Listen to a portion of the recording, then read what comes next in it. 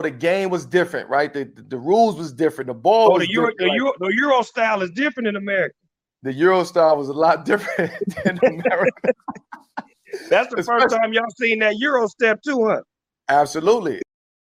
Hey, Coach, thanks for having me. My name is Joe Mantegna. I'm the head boys basketball coach at Blair Academy in northwestern New Jersey, which is about an hour outside of New York City. Appreciate you having me here. This is my 22nd year at Blair.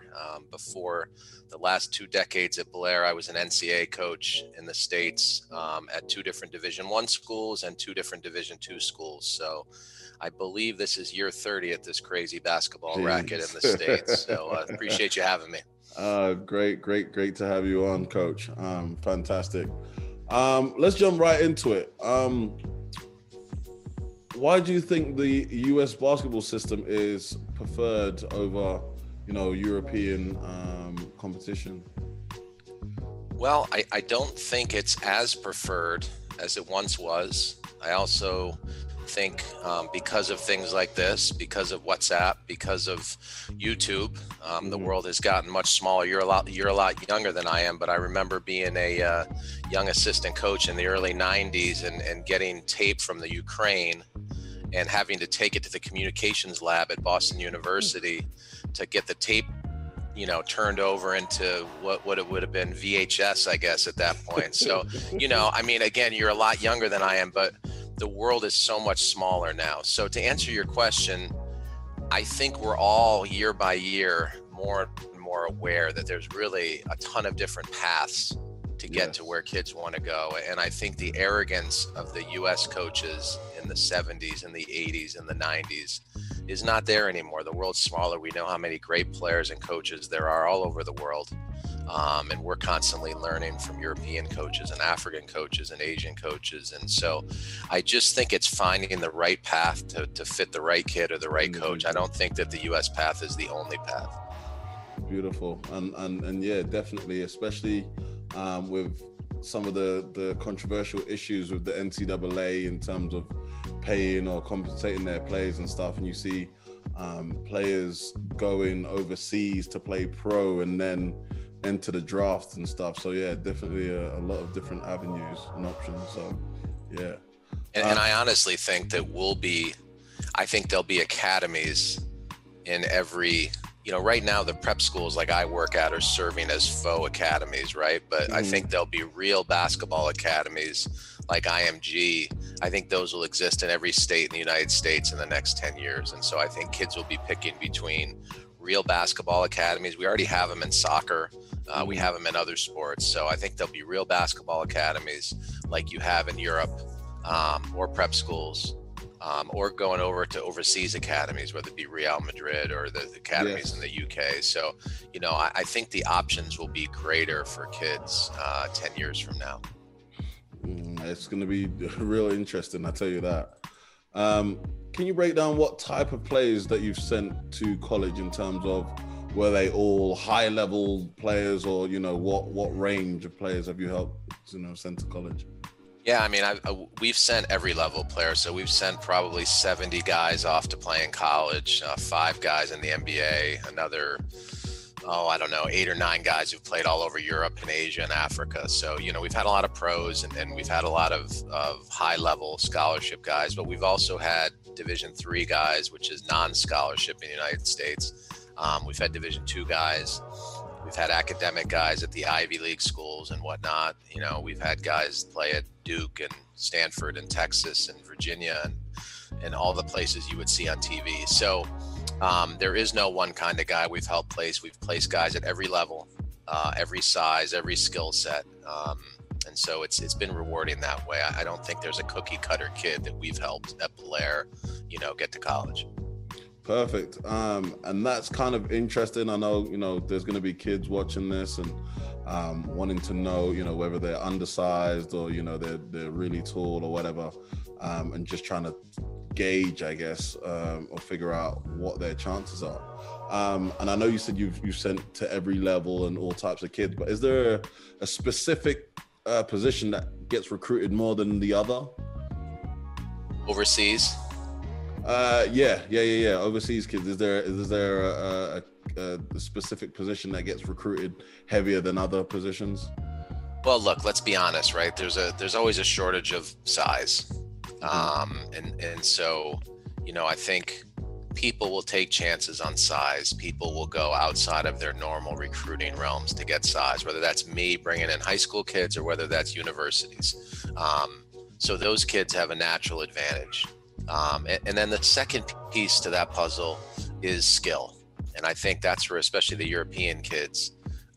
And not as much in the UK, right? I mean, the skill level in the UK is not as high as it might be in Spain and Italy and some other countries. And I'm generalizing, of course. I mean, there's a number of really skilled guys in the UK, but the depth of skill is not there. I think it will be in this next generation with all these good coaches at these academies in the UK. But I think, when people go outside of their normal recruiting to get kids, it would be for size and skill. And those are certainly the two things. I think the skill level is getting better in the States. But, there's always going to be a shortage of size. I will tell you what they won't do. If colleges can get an American kid who's like a British kid or like another European kid, they're going to take the American kid because it's less work, right? They hands down less work. They don't have to worry about them getting back and forth from home. There's homesickness issues they don't have to deal with, etc. Now, if they can't kid from the UK or Italy or Spain is better, then they're, of course, because they're all getting paid to win games and it's a business at the university level. So, if they find a guy anywhere who can help them win games, they'll figure it out. But I don't think the European guys will win many ties. Okay. And that's pretty, keeping it blunt and honest. Yeah, that's pretty much. What are the processes involved in getting a player to the States? Well, again, at our level, there's I-20 visas that you and I were talking about offline. I mean, they're going to need to you're going to need to go to a high school that allows for the I-20 travel visas so a kid can come legally from an immigration standpoint. Hopefully it'll lighten up a little bit now that Trump is on his way out of here. But, it's been tough.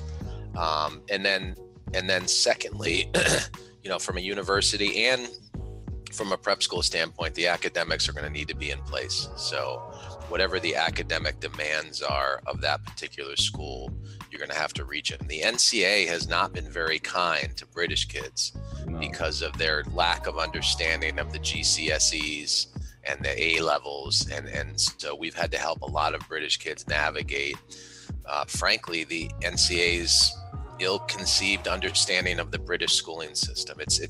I've had shouting matches with NCAA people on the phone about this over the last 10 years because they think that the GCSEs are graduating from high school in the States.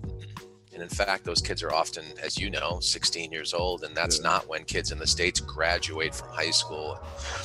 So then that gets into the whole A levels and O levels and things that you probably know better than I do, but I've been down this road too many times. So for the British school system, kids, it's a little complicated, and you better have somebody that can advocate for you and explain to you how the system works, because what you don't want to do is come to the States and then put your eligibility for staying at a university in jeopardy, if in fact that's your goal. Yes, definitely.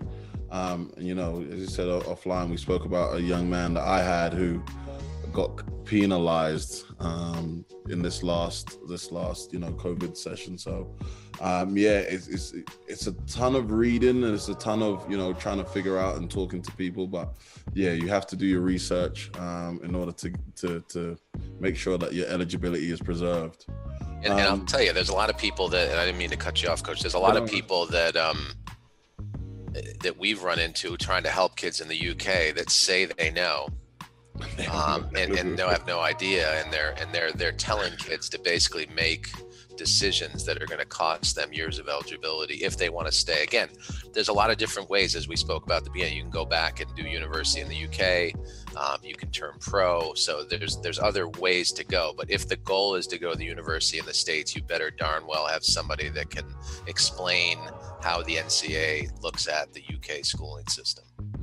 And Coach, this is the reason why I put the platform together, just so that kids can start looking at these things, start understanding. It's not just, hey, my coach has said, go and play for the school, and the coach, like myself, I've never played collegiate sports. I've sent a bunch of kids to, help kids to programs, but I've never played. So I don't really know. I've never gone through the clearinghouse myself. So I can't tell players categorically what it is, but having guys like yourself on, and having the guys who've graduated and gone through the process, and college coaches that have recruited those guys, they have more of an understanding.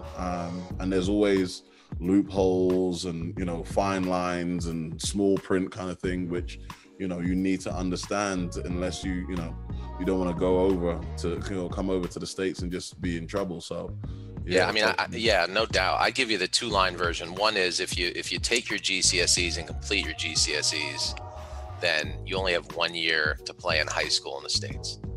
Mm-hmm. Now, if you take your A levels and complete those, then you only have 1 year to play in your states before your clock starts, which means you're 5 years to play 4 in the university. So the best time to come over is either before you complete your GCSEs and come over for 3 years, 4 years of high school. A lot of kids don't want to do that, of course, it's a long way from home. Or do a postgraduate year after you complete usually A levels, and so those are the 2 options that we see at Blair a lot. What you don't want to do is come over as a 15, 16-year-old completing GCSEs and do 2 or 3 more years of high school in the States. If you do that, then you run the risk of having eligibility taken away at the collegiate level in the States. So that's the mistake that we've seen kids make over and over. And frankly, a lot of unsavvy people in Great Britain telling kids to do that. And I don't think that's what kids should be doing. Yeah, it's tough. As a coach, what qualities should a player have in order to be recruited? Well, look, it's business when you get to the college level in the States, especially at the scholarship level. It's just business, and you're sort of owned. You're on a scholarship, and I don't mean to put it in those terms, especially. I love hearing you say it like that. I mean, we're in a time of a racial reckoning here, but it's hours and hours a day. It's weights, it's study hall, it's classes, it's meeting with academic advisors, it's conditioning, it's practice, it's extra shots that you're expected to take in the facility. So, if you don't love the process of improvement, then probably NCAA scholarship basketball is not for you. If you're a guy back home in the UK that works out twice a week and kind of hangs out and is talented and plays, it's going to be a huge adjustment to the work rate that is expected. And then obviously culturally, it's going to be different. I mean, we all speak the same language, but I've spent a lot of time in the UK now through my work with the Luol Deng Foundation, and have a lot of great friends in the basketball world in the UK. But the basketball culture, the rules, the coaching, the FIBA versus US. I mean, everything is different. There's going to be a transition period for every kid that goes to college, and there's going to be a bigger transition period for a kid that comes from outside the country usually. So what I always tell kids is if you're not in love with the process of getting better, then probably NCAA basketball is not where you want to be, because it's hours and hours a day. It's a lot of heartache, the cliche blood, sweat and tears, but it's a lot of shortcomings and getting things wrong. The first series, the question that I often ask, and I like hearing the answer is amazing, is when you come from these programs, when you get recruited as the man or the girl, kind of like the high up the totem pole. And then when you go to these programs, you go from here straight back down. And it's like, if you can't mentally get over that hurdle of, trying to work your way back up or whatever, it is tough. Yeah, and that's what I mean, like having the grit and the resilience to battle. Because I did it. I was a college coach. You recruit a kid, and then as soon as they get there, you start to de-recruit them. Well, actually, you weren't quite as good as I told you were when we recruited you here. Well, actually, you might not be starting. Well, actually, you might not be in the rotation. Well, actually, we're not going to let you shoot 12 times a game. So, kids get really shocked by being de-recruited. It's shocking to kids, and especially if they come from a program where they've been the man. it's really hard for people to deal with not being the man or the woman, like you said, after they have been. And so, now when I look to bring kids to Blair, I really try to measure their resilience and grit, because oftentimes that's the separator for somebody who's going to be successful in a lot of areas of life, right? Not just college basketball, but grit and resilience is such an incredibly valuable soft skill for all of us. Coach, this is gold. I mean, the fact that you just said about that is gold, because I love it. Is there from the range of players that you've helped play college basketball, is there a common skill set? Well, I think if a skill set is loving basketball, which I've already mentioned, I think that's an under thought about skill. If I went back and was a college coach again, now that I've been a head high school coach for 22 years, try to figure out who loves it, which I've mentioned already. The second thing, to me, one of the separators of my guys who are really good in college and my guys that are, okay or whatever is IQ. And frankly, this is what's really getting better in the UK. I mean, I'm looking at some of these kids that are coming out of these academies that are really well coached in the UK by some friends of mine who've become friends of mine now that run some of the best academies in the UK. And, the IQ is improving. The kids that are coming out of the British kids are much better coached when they're young. They've gotten more game reps. They've gotten more gym time now if they're at these academies. And so I think the other big separator, because you're not going to be able to out athleticize and play harder than every single guy you run into. At some point, you're going to have a deep understanding of the game. Take in a scanner report and remember that you got to send number 12 left and you got to send number 9 right, and we're going to play drop coverage when 5-man ball screens, and we're going to play ice coverage when the 4-man ball. And to be able to do all that, pretty high understanding of the game. So love for the game is one, and IQ, and they often go hand in hand, frankly, it is two.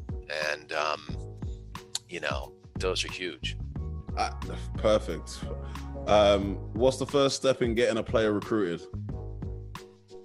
I think you have to have, film. And I don't mean to be elementary here, but I don't know exactly what my audience is of player back home, back in your home. But, you have to have film that you can send to people. Nobody's going to recruit you on word. They might film based on word of mouth, but be really interested in recruiting you, you're going to need film that shows both live game action. If you want to throw in some skill development stuff, I'm not giving a scholarship until I've seen them play in a live scenario against, at least decent competition, which certainly now exists in the UK in a way that it didn't consistently exist for kids 15 or 20 years ago. Now, when you say in live action, and this is my gripe, so I tell a lot of my players, in all the years I've been coaching, I've never seen a bad highlight tape. So I've never seen a highlight tape where a kid's missed a shot or they've gotten blown by on defense or whatever. Right. So is a highlight tape more important than sending a live game, or would you say it's about equal? Or, how would you, what So if I'm a college coach, whet my appetite with a highlight tape, right? I don't have time. If I don't know this random kid from Manchester, England, I don't have time to sit down and watch an entire Manchester Magic game. So send me a highlight tape that's 2 or 3 minutes first to whet my appetite. But yes, for sure, I'm going to need full game, footage where I can see the good, the bad, the ugly, the flow, the understanding, the body language, the whole thing. Nice. I'm going to want to see all of that in a live game, but you can get my interest with a 2 or 3 minute highlight tape on YouTube. And that, so if I have a transcript, and if I have a highlight tape, then that's the jumping off point. Okay. Right. And then we get into, of course, I'm not doing anything without seeing live game action as well. But you can get my interest as a college coach with a highlight tape and academic transcript. Okay. Knowing what it takes to be a college recruit, can you break down how much work goes into a player being recruited. So like how many hours would you say, 10,000 hours, or how much work has got to go into it? I know you said loving the game and all the rest of it, but what does it consist of? So do you mean the actual process of recruiting, or what I need to do with my game to get good enough to be recruited? Which side of that are we talking about? What you have to do on the court, what of your game needs to be done to be recruited? Yeah, I mean, listen, we all know the amount of hours it takes to be highly, highly skilled, right? To be able to shoot, to be able to dribble, to be able to pass, to be able to finish with both hands. And then there's going to be work on athleticism and strength, and that's separate work: speed work, strength work, athleticism work, skill work. And then there's going to be the hours and hours of live play that you're going to need just to develop feel and IQ. And so with all of that rolled together, yes, you're in the 10,000 hour rule, and know that there's a lot of people out there working and every day you don't work, somebody else is working. And for the US kids, I tell them all the time, I'm getting videos now of kids playing outdoors in Mali and, Lagos, Nigeria, and South Sudan. Luol Deng just built a court in Juba, South Sudan. So, there's always somebody out there working. There's always somebody out there getting 100 more shots than you are. And I know if you're not in an academy in the UK for young kids, the real issue is gym time in the UK, unless you're at an academy. And so, I think you really need to figure out how you can access the gym. I mean, one of the reasons that a lot of the kids from the UK come to prep school or go to academies in the UK is that they want to be able to access the gym and get those 1,000 shots a week up and have the weight training facilities and not have to, be on the train or long drives with their parents to get to work out, that it's right there where they are. So, yeah, I mean, if you don't have access to facilities, it's hard to get the hours to be a viable person to be recruited, unless, you're 7 feet and you run and you have a 30-inch vertical jump, and the world finds those people. Yeah, it kind of just naturally happens, huh? Yes, it does. How important is education to this whole process? Well, I think it's really important, and I'm biased because I'm at a high academic school, but John Thompson, the late great John Thompson, used to say, use the game, don't let the game use you. And so I think if you're going to sacrifice going away from home and leaving London or Manchester or anywhere in the UK or Ireland, and to come to the States, whether for prep school or for college, like, you should want to come and get everything you can get from it. Make relationships with people that are different from you and come from different places, get the best education you can get, and then also develop yourself as a basketball player. If you don't take advantage of all three of those things, why make the sacrifice to leave home? Because it's a huge sacrifice, obviously, to come to a distant land and do something totally outside the box. So I think it's huge. And secondly, again, when you're talking about breaking ties, right? I already said, like, I'm not going to take some kid as a college coach from London if I get that same kid from Philadelphia, right? But now if the kid from London's an A student and the kid from Philadelphia is a C student, then now that might break the tie in favor of one of the guys that are watching this YouTube video. So I think the more things you can bring to the table to make someone want to recruit you, the better. And academics is certainly a big piece to that. Yeah. And if you go to a place that doesn't care about academics, and there are places out there like that, just know what you're getting. You're getting a place that is not going to set you up for later life. And that's okay for some kids who aren't as academic. But if you have access to academics at a high level, you should take them. Now, just on that, because I've got, here at high school as well, I'm having issues with one of my guys, and I keep telling him, hey, you can't go any further, or, your path is really limited if you don't get your grades or you don't pass your classes. Now, can you, what's your views on that? Are there possibilities for guys to move on without having grades? Well, there's places called junior colleges, and I know there's a lot of the kids that we work with at Dang Camp end up at junior colleges, because a lot of them are from sort of urban schools in the UK that don't do as good a job with preparing them, just like many of the schools in poor areas of the States, you know, so no different. So there is a route called junior colleges where you can go for 2 years. And then from there, if you get a degree from a junior college, it's almost like an academic restart. Then you can go on to a major college and a 4-year college and get a degree from that. But again, with no academics, you are lowering your options, and they're more apt to take a non-academic kid down the road from their junior college from, you know, Kansas City than they are from London or whatnot. So you're just limiting options with academics. But I will tell you, Coach, as someone who's done this a long time, and I've had a few kids that didn't want to take care of their academic piece, they'll call you in 10 years and they'll say, I should have listened to you back when I was at your school in New Mexico.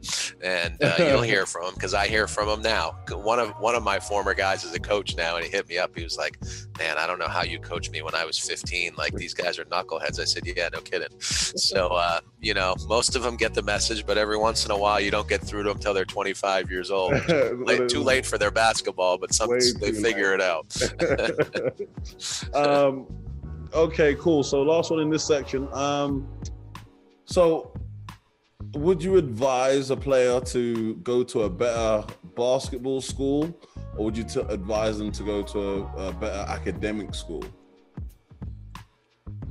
Well, they have to know, and not all kids know this, but they have to be honest about what they want their end game to be. So if they're trying to play, you know, in Europe professionally for 12 years afterwards, and they're trying to use this as a launching pad to play, then they should probably go to the best basketball scenario where also they can play and put up numbers and be a part of the playing group, so they have statistics to go play professionally in Europe.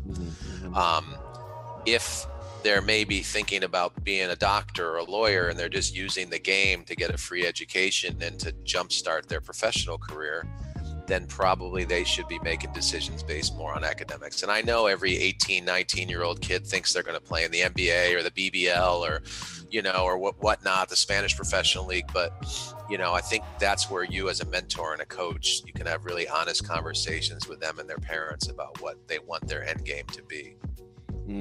Very true. Very true. And it's not one shoe fits all. So no, it's not. You kind of got to think ahead, and hopefully there's somebody to kind of temper your expectations, or, you know, realistic goals of where you're going to end up. So yeah, definitely. And I'll tell you, I've been thinking a lot about a lot of things as I've been stuck in quarantine here for the better part of the last 9 months. And I don't mean to go off topic, but when I was younger, I always tried to have hard and fast rules for everything, whether it was how to parent my kids or how to be a better husband or how to coach my team, or only this defense works, or only this ball screen coverage works, or this is the way we're going to play. And it was more black and white when I was younger.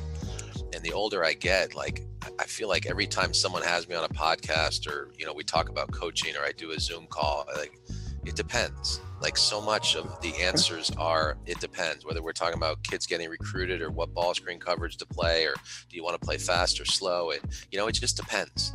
And so I think as you get older and gain a little more wisdom, you become more okay with just saying it depends, and I'm going to take every situation individually and try to work through it that way and not have some sort of hard and fast rules. The question you asked is a really good question, but the answer is it depends. And, you know, I'm happy to go into whatever detail you want, but it always depends.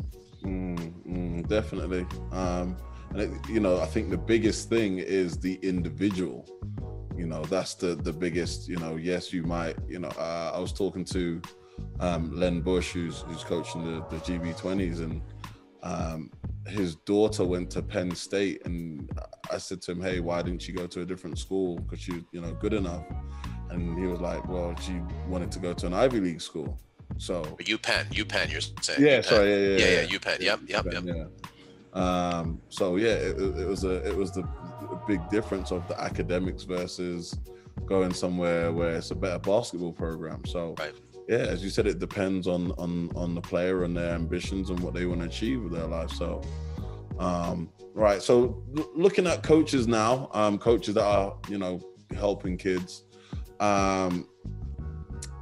How can coaches aid development of players that want to play in the States? If you're talking to any of these European coaches and you say, hey, this is what you should be able to do, or this is what you need to do to help your players go and play college basketball?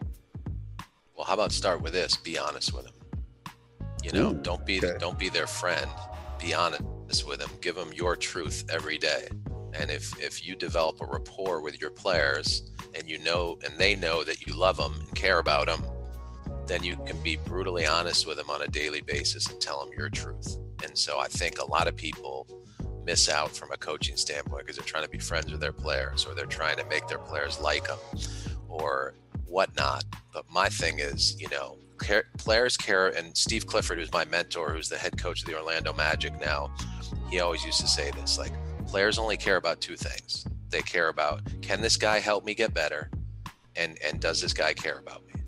And really, so as a young coach, like, that should be your jumping off point. Like, do I care about these kids, and do I have the skill to help them get better?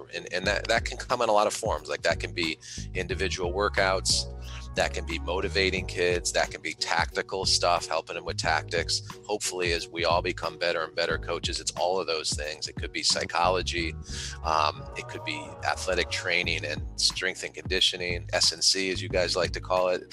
But, you know, so all those things, you can help someone get better. But if the kid knows that you care about them, and the kid knows that there's something you can do to help them, then it's pretty easy. And then you can tell them the truth, because we all need people in our lives that are going to tell us the truth about where we are. And so many kids get lied to.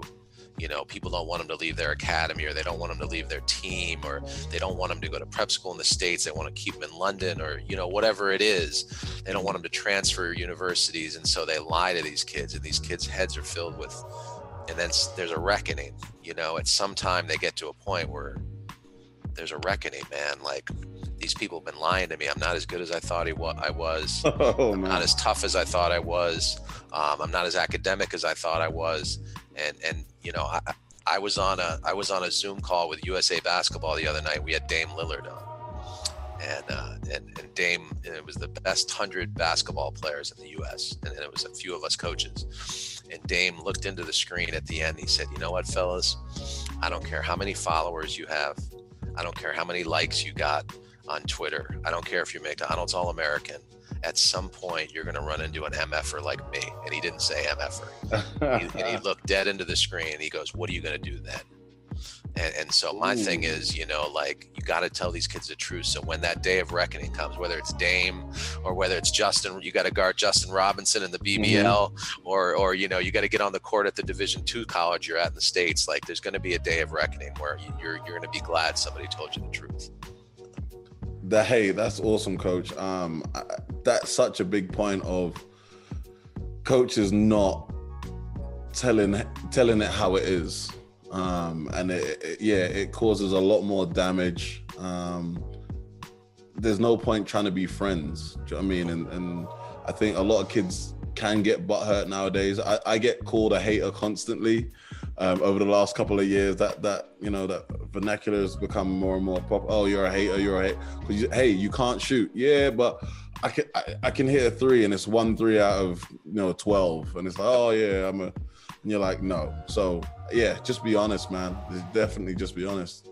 Do you need to predominantly focus on your, if you've got a team and you're only focusing on the guy that's going to college, is it more game based? Is it more training based? Like, where should you do most of your focus, should I say, if I'm putting it right? As a coach, you're talking. Yeah. I think it's both, right? Like, I think you need to pour hours into kids' games, just the individual games. So whether it be ball handling with both hands, whether it be dribble moves off the move, whether it be finishing, shooting, catch and shooting off the move, right? Playing fast, ball screen stuff. You got to pour yourself into those kids so they're prepared for all that. And they need reps and reps and reps and reps. And we do a lot of that in the fall and the spring. When we're in the dead of our season, then more of our skill development will be around the actual actions that we're running in games, getting guys shots from where they're likely to get shots during the way we play. And more of it is in flow But I think you need to do both, you know, like I think if you're only developing kids to play well in your system, then that's selfish as a coach, and it's not what's best for the kid long term. But I also don't believe in only pouring into a kid, you know, generalities in training, because you want them to have that game tape where they play really good in a 5-on-5 scenario. And if they, you know, they're going to get 5 catch and shoots off of pin downs in the way you play, then they better be getting a lot of reps shooting off of pin downs and getting their inside foot turned in. So again, my answer is it's both. It depends. But you know, the way we break it up is sort of in season and off season. And I'll tell you this too, like from a training standpoint, we want kids to understand their role within our team. Like, you know, maybe you're that 6'11" raw kid and we don't really want you shooting threes in games yet, but we're still going to work on shooting threes for those kids. We still do guard training. I have a 6'11", you know, African kid that does guard training every day. And so what Brad Stevens of the Celtics calls it is dream sequences. So we like to end a lot of our training sessions with dream sequences, whether that's, you know, our guards shooting NBA threes, even though our 3-point line is 4 feet in, or whether that's our bigs, you know, working on transition pull-ups, you know, which we would never let them shoot. But, you know, we want to make sure that we see that there's going to be room for growth for you. And so that's also part of in season and out of season. Out of season, we're okay with our guys working on more things that they maybe aren't yet, big word, big growth mindset word, right? That they're not yet ready to do in games. But yet in season, we don't want, you know, because time is limited, we don't want to spend as much time on our dream sequences in season, because that's not when they're going to grow their games. You got to grow your game in the summer, the spring, the fall. And then in the winter, that's when you got to play within the confines of a system. Beautiful. Absolutely. Yeah. Sounds spot on to me. Hey, Coach, loving it, by the way. Loving the responses. Now, this is a little bit different for you. So, yeah, you're going to have to try and put yourself in a international coach's spot. But what's the best way to contact college coaches to let them know about your player? Yeah, I think it's to go on the website and figure out who the assistant coach in charge of recruiting is. And there's usually someone listed as a recruiting coordinator, or if not, you take one of the top 2 assistants and reach out to them. And if you don't hear anything from them and it's a bigger school and they have a director of basketball operations or an intern or a graduate manager at the higher levels where they have 5-6 assistant coaches, then reach out to one of the lowest level assistants, because they always want to be able to run into the head coach's office and say, hey, have you seen this kid from the UK? So I would start with, you know, who it appears would be the recruiting assistant, which would be one of the top guys. And then if you don't hear from them, go to, you know, one of the bottom rung guys and see if you can develop a rapport there. You know, I think emails work fine. I think those are a good starting point. I wouldn't necessarily reach out to the head coach directly, because they're busy doing other things and they're just going to farm that email out to the assistant coach anyway. So I would usually go through the assistants. I mean, I have relationships now with head coaches having done this, but if I were just cold calling a university, that's what I would do. Okay. I mean, yeah, you've been around for a while and you produce some amazing talent. So you're saying I'm old, huh? I'm saying you're well seasoned, experienced. Yeah, I know what that means. I know what that means. What's the worst thing a coach can do for a player that wants to play college ball? I guess it kind of goes back to the first thing is like, be honest. So I guess lying to him is probably one of the worst things. But is there anything else? Yeah, I mean, I think if you mean to the when I as the coach in the UK speak to someone in the States, or what I'm saying to the players? What you're saying or doing for the player. So, you know, what's the worst thing I can, you know, me not recording games, or me not teaching my big man to handle, or me, you know, suppressing my guard's game? What's the worst thing I can do for my player as a coach who wants to go? Yeah, I think, listen, I mean, I think if we're not developing skill every month and trying to add tools to the kids' toolbox, regardless of how that affects our team, then we're doing kids a disservice. I think if we allow kids to not be fit and play games when they're not in shape so they won't make shots in big times, we're doing a kid a disservice. If we allow kids not to compete hard and not play hard and not be competitive and not call them on that, we're doing kids a disservice. If we don't understand it is a positionless game now and that guards need to be able to post, look at Villanova, look at all kinds of guys in the NBA. Chris Paul posts all the time, backs guys down. If we don't, as you said, understand that, you know, there might be the next Giannis out there rolling around who's 7 feet tall and is going to be able to rip and go from the perimeter and shoot threes and lead the break.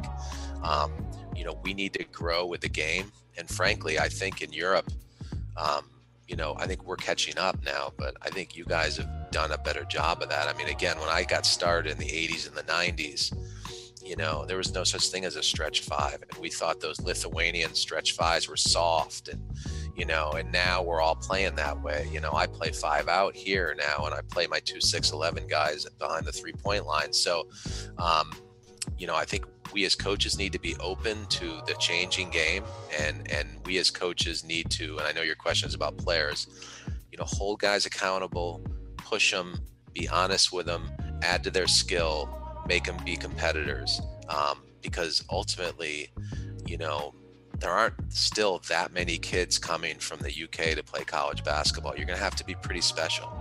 And if we don't push guys to be special, how are they ever going to be special? Because it's human nature. I talk to my guys all the time about human nature. Like it's not, if we're doing pretty well in our little academy in the UK, like most of us aren't wired to reach down for more. We're not Kobe Bryant. We're not Luol Deng. You know, Luol Deng, he dominated every practice we had for 4 years at Blair Academy. And even though he was the best guy, he just wanted to step on everybody's throat every day. But most of us aren't wired that way, and we need to be pushed by somebody else to be that way. And so, you know, I think that's what our job as coaches is to do. Sorry, I hope that answer wasn't too long. No, it's perfect. Definitely. Last question for the coaches is, would you say that you are a good coach only if you can get players to the States? Is your worth as a coach judged upon getting kids to college programs? No, I don't think so at all.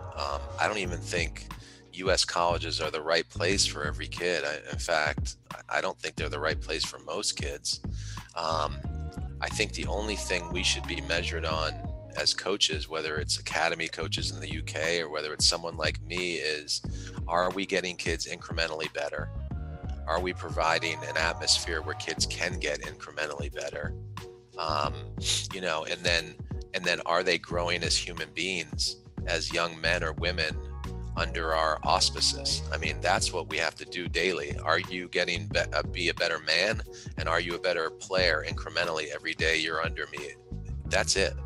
If that leads to a kid going to the States or going to Real Madrid or whatever it is, great. If it just leads to, hey, I've gotten a lot better, and I know when I'm an accountant, I know how to grind now, and I know about incremental progress, and I know about growth mindset, then that's great too, you know? And I would say to guys who are taking jobs in the UK, like, they better darn well be understanding of what the club or the academy expects of them, you know, like, because I would go at it differently if I was just getting kids ready to go to the States. Like, if that was my sole job, then I would approach my job differently, because the style of basketball is different, the physicality is different, the rules are different, the shot clock's different, the ball screen stuff is different, and so, you know, you might have to almost really study the American college style and get kids more ready for that, if in fact that was your only job. Okay, yeah, I hear you. A few more views on college ball. So what's your views on the different levels of basketball? Is JUCO bad? Is a player a failure if they don't go to Division I? No, I think you have to go where you're going to have a great experience. I think you have to go where you're going to improve. There's a lot of kids that have gone through JUCO basketball and had really successful both JUCO and then on to Division I and Division II careers. I don't think that's bad. NAIA is a great place for kids that don't have very strong academics to go. I wouldn't go to an NAIA school if I was a really strong student, and that's a generalization, but those are really good places for kids to go if they're not as strong academically. And honestly, like if you're not at Duke or Kansas or UCLA or Kentucky, there's not a huge difference from playing in a low or mid-major Division I and playing at a top Division II. Like you're not going to win the national championship anyway. You're probably not going to play in the Final Four. So then you need to go to a place where you know the community feels right, the coach feels right, you can get on the court. And free college is free college, you know, like. And at the end of the day, when they tip that ball, whether you're playing at Florida Tech or whether you're playing at, you know, Bradley, where I know both places where some of our Dan Camp kids have gone. I mean, it's ball, man. And so, you know, that's the way I would look at it. It should not be Division I or bust. Perfect. I know there's a lot of kids that feel that way. You know, when some of the times you get these situations for these kids and, you know, you're like, oh, I've got this program in D2 that's interested. I've got this, you know, low-level D1. And they're like, no, everyone wants to play for Duke, Louisville, Gonzaga. You know what I mean? Everyone wants to get that limelight. And you're like, hey, sometimes it's just not for you. There's no point. But yeah. That's where it's good to have someone that can help you navigate that, because kids can't navigate, and the kids in the U.S. that I work with can't navigate it either, you know. And so those are conversations I know you have with your guys in New Mexico. I have them here at Blair, and I know there's academy coaches having them in the UK. So we're all having those conversations. Trying to give them that I think was it the blue pill in the Matrix? Is that the real one? Yeah. Trying to force feed them. Does extremely talented players have to go to, I guess we've really spoke about this, so it doesn't have to be long, but does an extremely talented player, so let's say like Luau when he was younger, you know, did he have to go to Duke to be successful? Do you think if he went to ACB and Real Madrid, do you think he would have been just as successful? Yeah, no question. I mean, look at Luka Doncic now, and also like the NBA guys now, they have an understanding of how high the level is in the different European leagues, and look at Giannis. I mean, the NCAA is not the only path, and if you do go the NCAA path, you know, the reason we sent Lou to Duke was because we knew he always wanted to do. I know you're not asking about Lou, but I'm just using this as an example.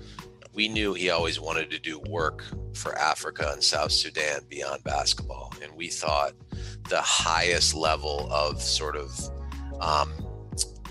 the highest level platform that could be provided was like Duke or Kentucky or whatnot. And when you're trying to raise money for nonprofits later, to have Duke alums behind you and whatnot, that kind of money. So, you know, even that decision of Duke that I made with he and his family, you know, wasn't totally a basketball decision. You know what I mean? It was using the Duke platform. So, but no, there's a million ways to get to the promised land now, much more so than when I started at this. And I'm really, you know, I obviously talk to a lot of NBA scouts and assistant GMs and stuff. And you know, those guys are very savvy about the different levels in the European leagues, and they really understand the academy systems and way more than they did 15 or 20 years ago. Sorry, that wasn't a short answer, but that's it's fine. That's why, like, yeah. I'm just very cautious of your time. Last two questions though.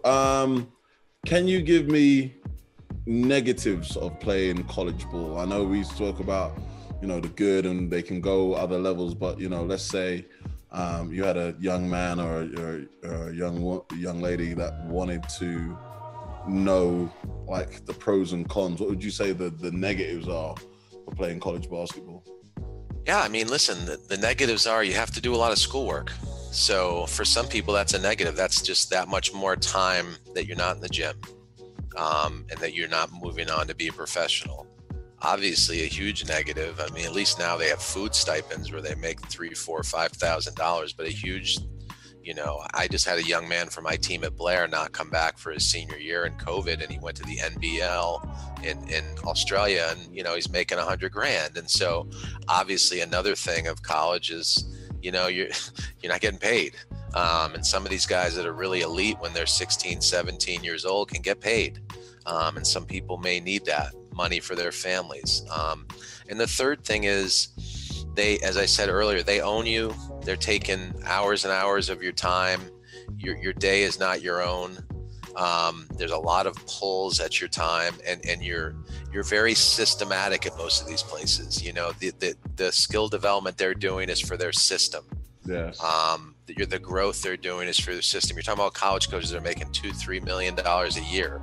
Like, ultimately, I don't care how much they care about a kid, they're trying to keep their jobs. And so while I know pro coaches are too, at least you're getting paid while they're trying to keep their jobs. So I think college is not the route for every kid. And you would have never caught me saying that 10 years ago, but I really believe that now. I think there's a lot of different routes.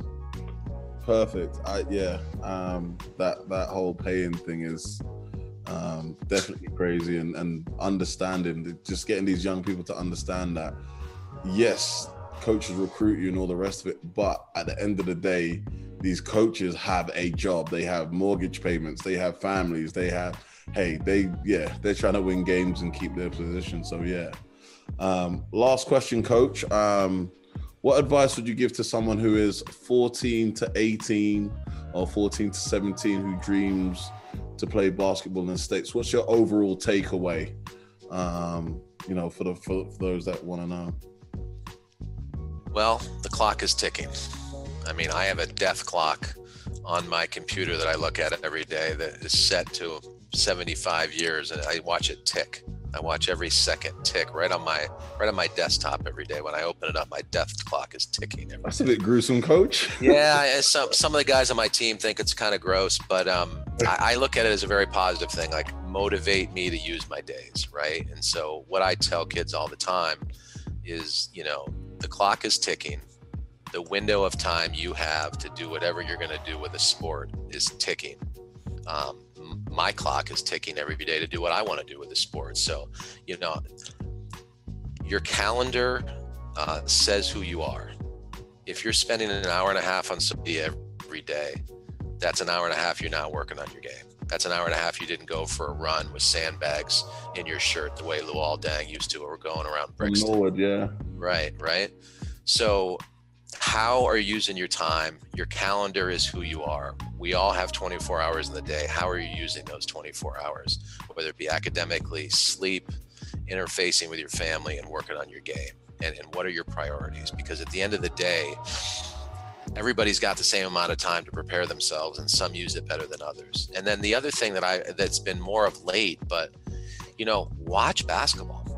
I'm floored by how many kids, they watch highlights on Instagram or Snapchat, and they don't watch the game. And I just don't. And I say this, I have a 16-year-old at home who's an aspiring player, and these kids need to watch the game. It doesn't have to be the NBA. It can be any level of basketball. But, I watched the London Lions on YouTube the other day, but you need to watch the game and watch a quarter, watch a half, watch a whole game, understand how guys play, understand ball screen coverages, understand spacing, understand how different teams play, watch great players set their man up, watch great players get to space, watch guys, how they handle pressure. Because if you don't watch the game, I just don't know how you can grow. And I'm floored. And I know we all have a whole world at our hands right now on our phone, but these kids need to watch full games and put their phone down and just watch basketball if they really want to be good. Oh, Coach, yeah. I get so frustrated. They'll see a highlight, a missed shot or a made dunk, and I'm like, the game is so much more than that. Like, that can't help you. Like, it's Coach. As I said, I know you got your time's running. We got a couple of minutes. So, Coach, thank you so much for being on with us. Definitely invaluable information. you've given us today. I really want to come down and watch your practice or whatever, man, and see how you. I love like how blunt you are, and you tell it as it is. I love that stuff, man. It's just hearing, I want to see that interaction with the players and how you convey that message over. But it's absolutely awesome. And thank you for hanging out this afternoon.